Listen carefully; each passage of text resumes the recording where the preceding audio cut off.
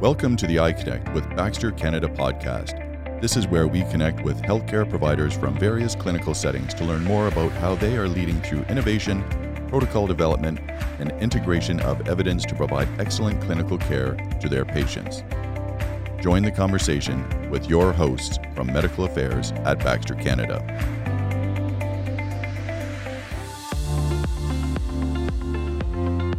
Hello everyone, welcome to this episode of I Connect with Baxter Canada podcast. My name is Michelle DeGloria. I am a registered nurse and a medical science liaison supporting the medication delivery team at Baxter Canada. I will be your host for this episode. As always, our goal is to bring you interesting and relevant topics that influence your day-to-day practice as a clinician. Today, I'm excited to welcome Dr. Josh Gleicher from Mount Sinai Health in Toronto, Ontario.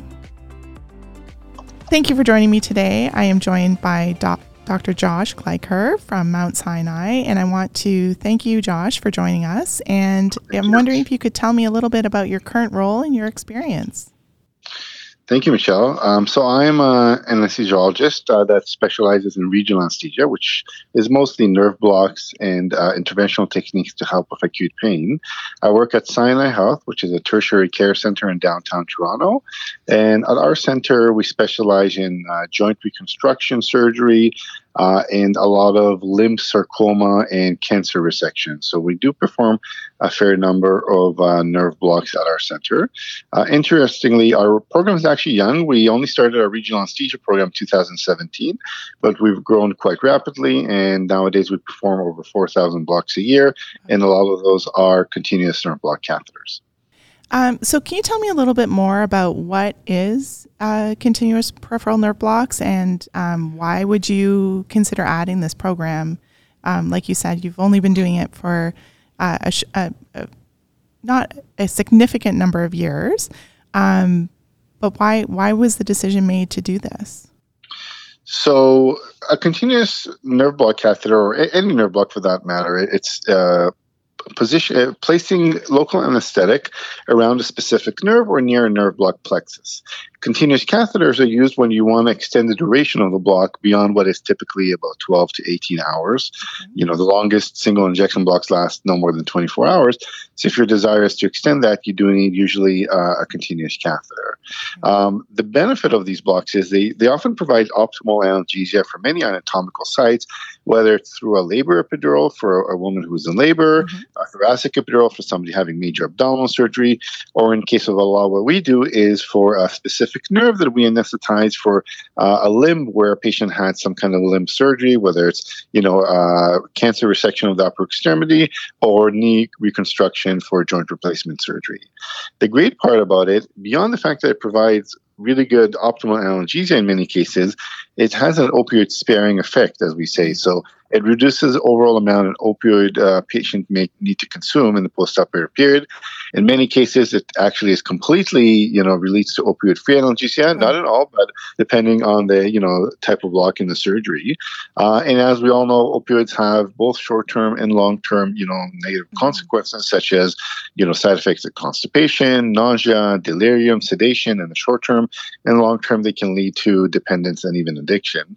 And we also know that a big contributory component for the opioid epidemic has been the perioperative use of opioids that in many cases led to patients eventually becoming dependent on them. So anything we can do to help prevent that and enhance the patient experience for me is kind of a double win. And this is why we employ these kind of interventions. And if you could tell me just a little bit more about the program at your organization, specifically what surgical procedures are performed, and if you have any inclusion or inclusion criteria when you're selecting those patients. So our programs, it's really divided between our joint reconstruction and our oncology. So for joint reconstruction, we do primary hip and knee arthroplasty, and we are also a big revision center for knee and hip. So revisions are a little bit of a different entity because the patients have had surgery in the past. A lot of times they're already, have some hyperalgesia, they come on opioids. Sometimes we do multi-stage revision. So if the patient comes, they may take out the hardware first and not put new hardware because they're waiting for the infection to clear, and the patients gradually become more and more dependent on opioids or require them. So this is where we try and prevent, that frequent use of opioids, or if they're already on heavy doses, we use a modality that the opioid tolerance would not be a factor, such as a nerve block. For our oncology, it's in some ways similar, some ways different. It's different in the sense that it's different anatomical sites. We'll do a lot of upper extremity, or we do, again, major truncal cancers, but a lot of lower limb. But at the same time, the patients are similar because a lot of times these cancer patients, they've had a lot of pain, they're greatly suffering, and they do become on high doses of opioids, whether it's Suboxone or methadone or fentanyl patch. And using regional anesthesia is really the best way to control the pain. That's what the guidelines for chronic pain say. That's what most, pain physicians would agree with. Not always is it feasible, but whenever we can, we try and use a regional anesthesia technique. Sometimes if the surgical site is so big, we'll have even the surgeons place it because it's something beyond what we can do with ultrasound. So if it's something like a 4/4 amputation, we will still use local anesthetic, but it won't be me putting the nerve block. It will be the surgeon who's staring right at the brachial plexus. But at the same time, for the smaller procedures, we have successfully used the nerve blocks also to enhance the patient experience and reduce the length of stay. So, for example, in 2019, we started doing adductor canal blocks for knee arthroplasty, and we decreased the length of stay from about 3 days to 2 days, which translated into, big economic savings for the center, and it was, well celebrated, and our leadership were happy. But we were asking, how can we do better? Because a lot of the patients were still having rebound pain after 24 hours. So even though we were getting some of them home sooner, we were still experiencing, some of the rebound pain. And I remember one very specific case where a patient did great, was sent home on post-operative day 1 in the morning, and I get a panicked call in the evening because when she finally had some of the rebound pain, she took 1 dose of opioids and she became delirious. So for some patients, you don't need a lot. So this is where for a patient like this, I really think extending the regional anesthesia technique, the duration of it, is really impactful. Right, definitely. I think you made a good point. You only sort of need those couple of experiences where things don't necessarily go as anticipated to make you think, can we do this better and can we make a difference? Especially when it comes to patient safety and managing their postoperative pain. And I really appreciate the fact that you also talked about the fact that there are lots of patients who have already had surgical procedures. So there's already somewhat of an apprehension of how they remember what the pain was like the first time. And there's that level of concern that it's going to be just as bad or potentially worse this time. And probably some apprehension on trying something new. Have you found that in your experience that those that have previous surgical experience with this new sort of multimodal pain management strategy have a better experience, or are they surprised by the effectiveness? Yeah, very much so. It's funny that you mentioned that because, the interesting part when we do, for example, knee surgery, a lot of the patients have had the previous knee done with a different analgesia regimen. Right. So, more recently in 2021, when we started using continuous adductor canal nerve blocks, I would, have, every so often a patient tell me, when I had my other knee, it was very different. I had a tremendous amount of pain. I was in bed for 3 days. I couldn't go back to work for like 2 weeks. And then, most recently, I had one guy tell me, I had surgery on the Wednesday. By Monday, I was already at work physically. Wow. So it's, and he was like, this is so different. And he's like, who can I call to tell that this is like amazing? Right? It almost sounded like a commercial. I'm like, you can just tell the hospital so they can continue supporting this program. But it is nice to hear. And it's kind of funny because the knees actually allow us to see that, right? And then we also have a patient that, has had one of our first patients when we did the nerve block catheters that more recently came back for the second. He said, I want the exact same thing I had last time because I did not use any opioids. It was great. And, it was really nice to see that. So it's good to have feedback because these are things that are hard to capture in clinical trials when you have a patient who's had the same surgery twice but on a different limb. Yes. Now, it can be that the surgery is different. One limb was worse than the other. But for the most part, it's a fairly standardized procedure. So the patients, I really try and listen to them when they tell me, this is a big difference maker. I see, there's something here, and we really try and, optimize that as best as possible. And so the way this started is initially we were doing nerve block infusions just for the outpatient, for the ones going home on the day of surgery, to try and really maximize their chance of success. Right. But then when we were getting this feedback, I was like, wait a minute. So we're the ones that are going home on post-operative day one, we're denying this. Right. Why? Like, why Yeah. exactly? So then we're like, okay, so now we got to figure out, we just need a little bit of logistical setup to make sure they can go right away after they pass their physiotherapy on post-operative day one. Yes. But otherwise, now we send both patient groups home with a nerve block catheter. Amazing. I'm always in awe when I hear this, because I can remember, without trying to date myself, when our hospital celebrated the fact that we had created a 5-day total knee pathway, and that was patients staying in hospital for 5 days before they would even be considered eligible to go home. And that was meeting very specific criteria and milestones on each day. And there were lots of patients who stayed beyond 5 days. Like, we felt like we had been incredibly successful if we got them home on day 5. Yeah, no, if you go back, if you look at literature, I found a study from 1998 where they're bragging that they had 8-day lengths of stay. Yes. Right? Because that's what it used to be. You just be bedridden. This is where we transition from the sick patient model, when you're bedridden and you just don't mobilize and you get DVTs and, all the complications, to the healthy patient model where, a lot of it is a mental component when you encourage them and say, you can do this, but we have to enable the patient by providing the best analgesia possible. Otherwise, you can't do the physiotherapy exercises. You won't have that confidence.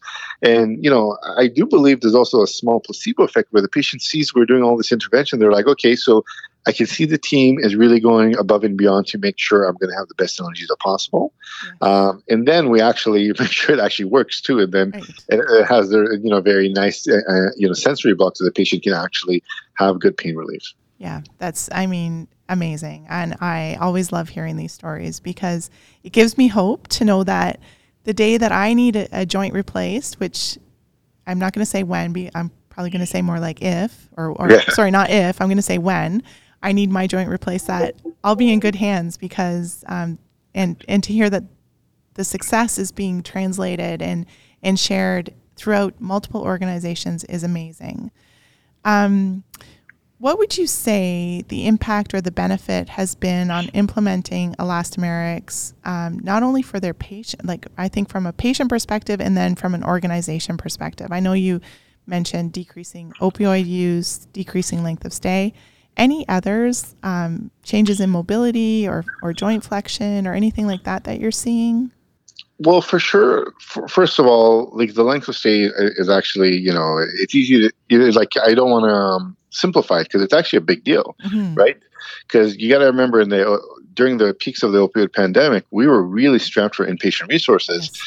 And in 2021, we were like, how can we continue providing joint reconstruction for patients who are sitting at home in pain without actually pulling away from the inpatient resources? So it's actually a huge deal that we were able to do this. And in part, that's how I got, great support from my institution. I got to give them a lot of credit for seeing the value here. Definitely. So the length of stay, if I say, hey, Michelle, I decreased the length of stay by half a day per patient. Well, if you're doing 500 of these a year, that adds up very quickly, right? So, absolutely. And in addition to that, the length of stay cost, and also the patient satisfaction. So patients are always happy to be at home if you can actually provide them, good analgesia and setting them up for success. We all want to sleep in our own bed and be near our families and supports.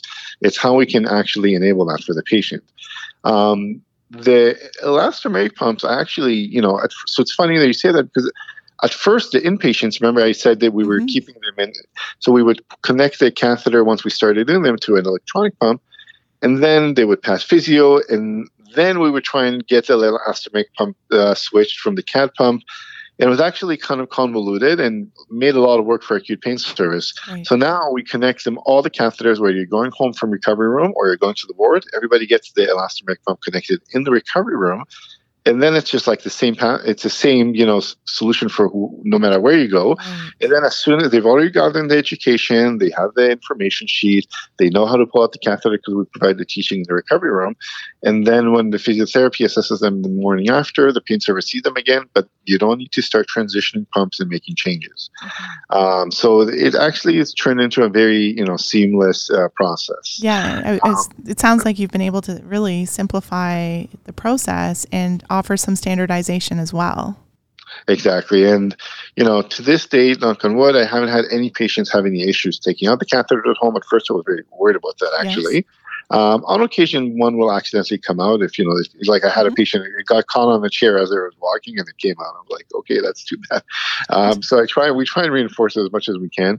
But for the most part, that seems to really work at home. And, one of the things I actually also noticed patients say the sleep quality is improved.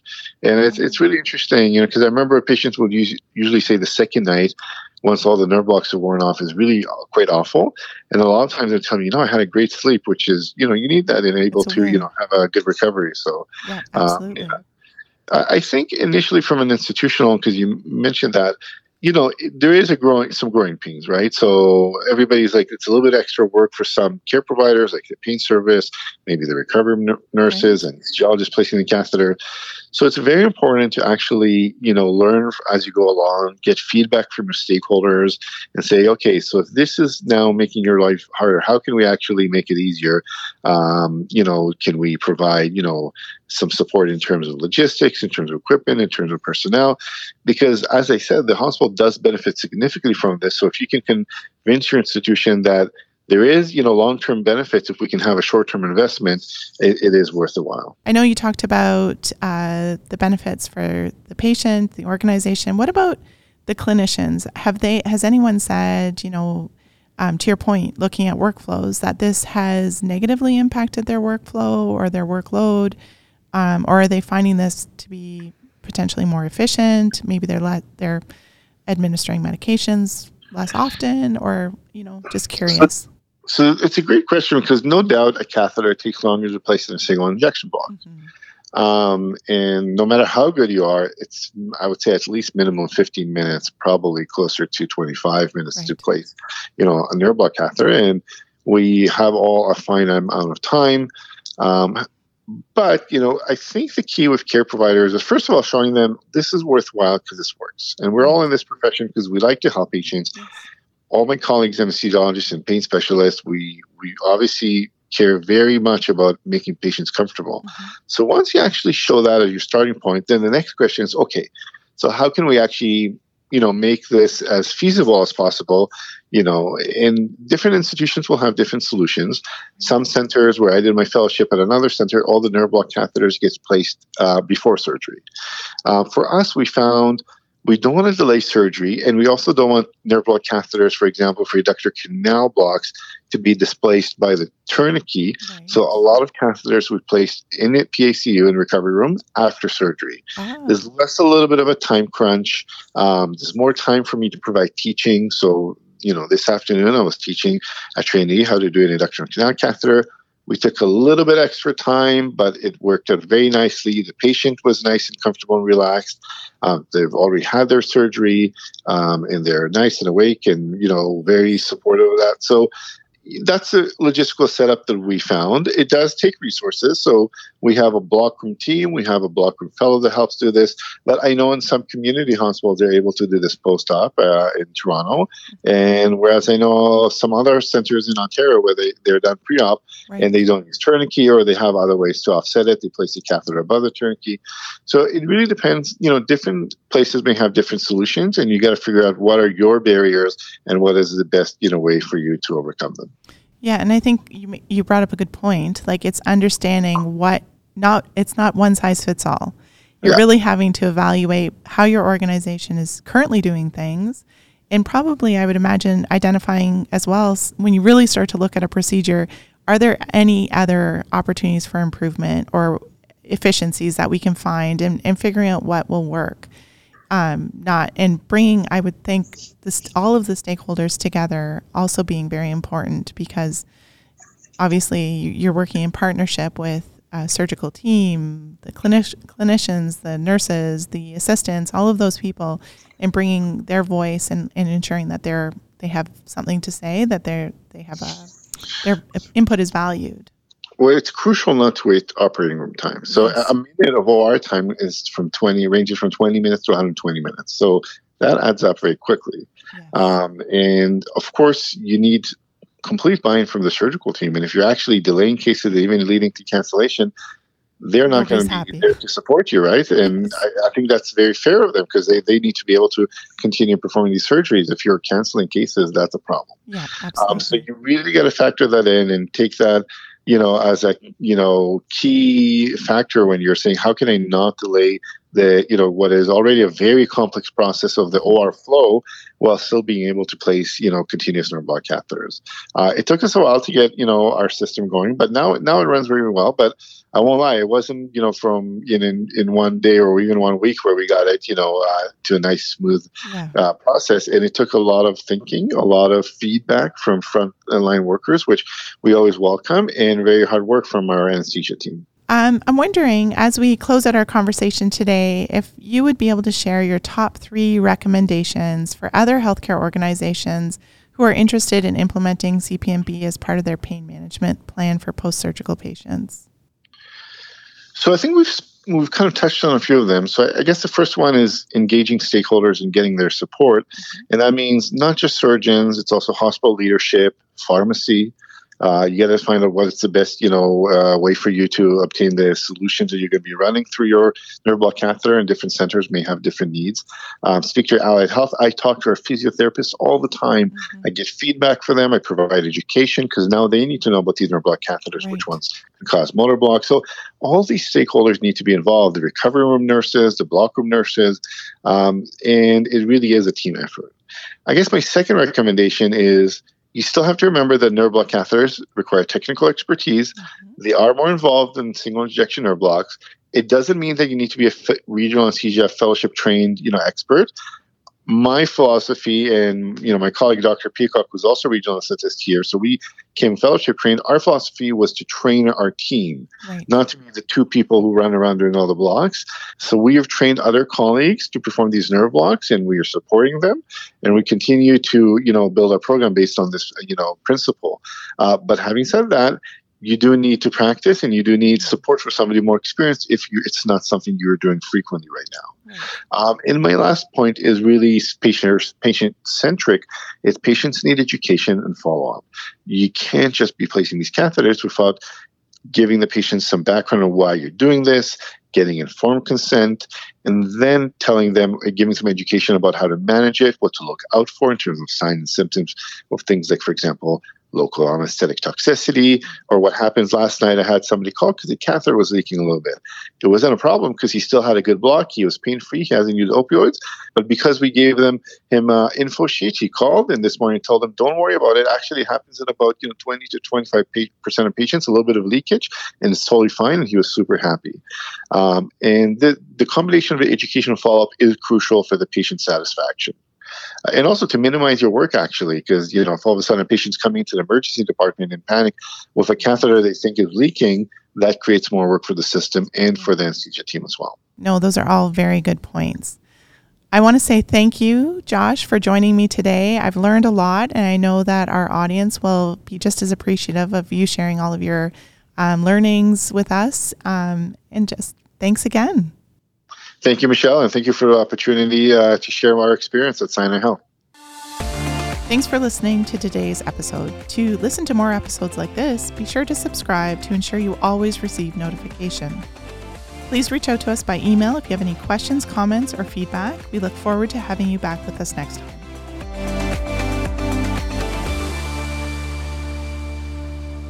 Thank you for joining us for the episode of I Connect with Baxter. All of the opinions and experiences expressed in this episode are those of the guest speaker and do not necessarily reflect those of Baxter Canada. If there are other areas of interest you would like to see included on future podcasts, please email those to iconnect@baxter.com.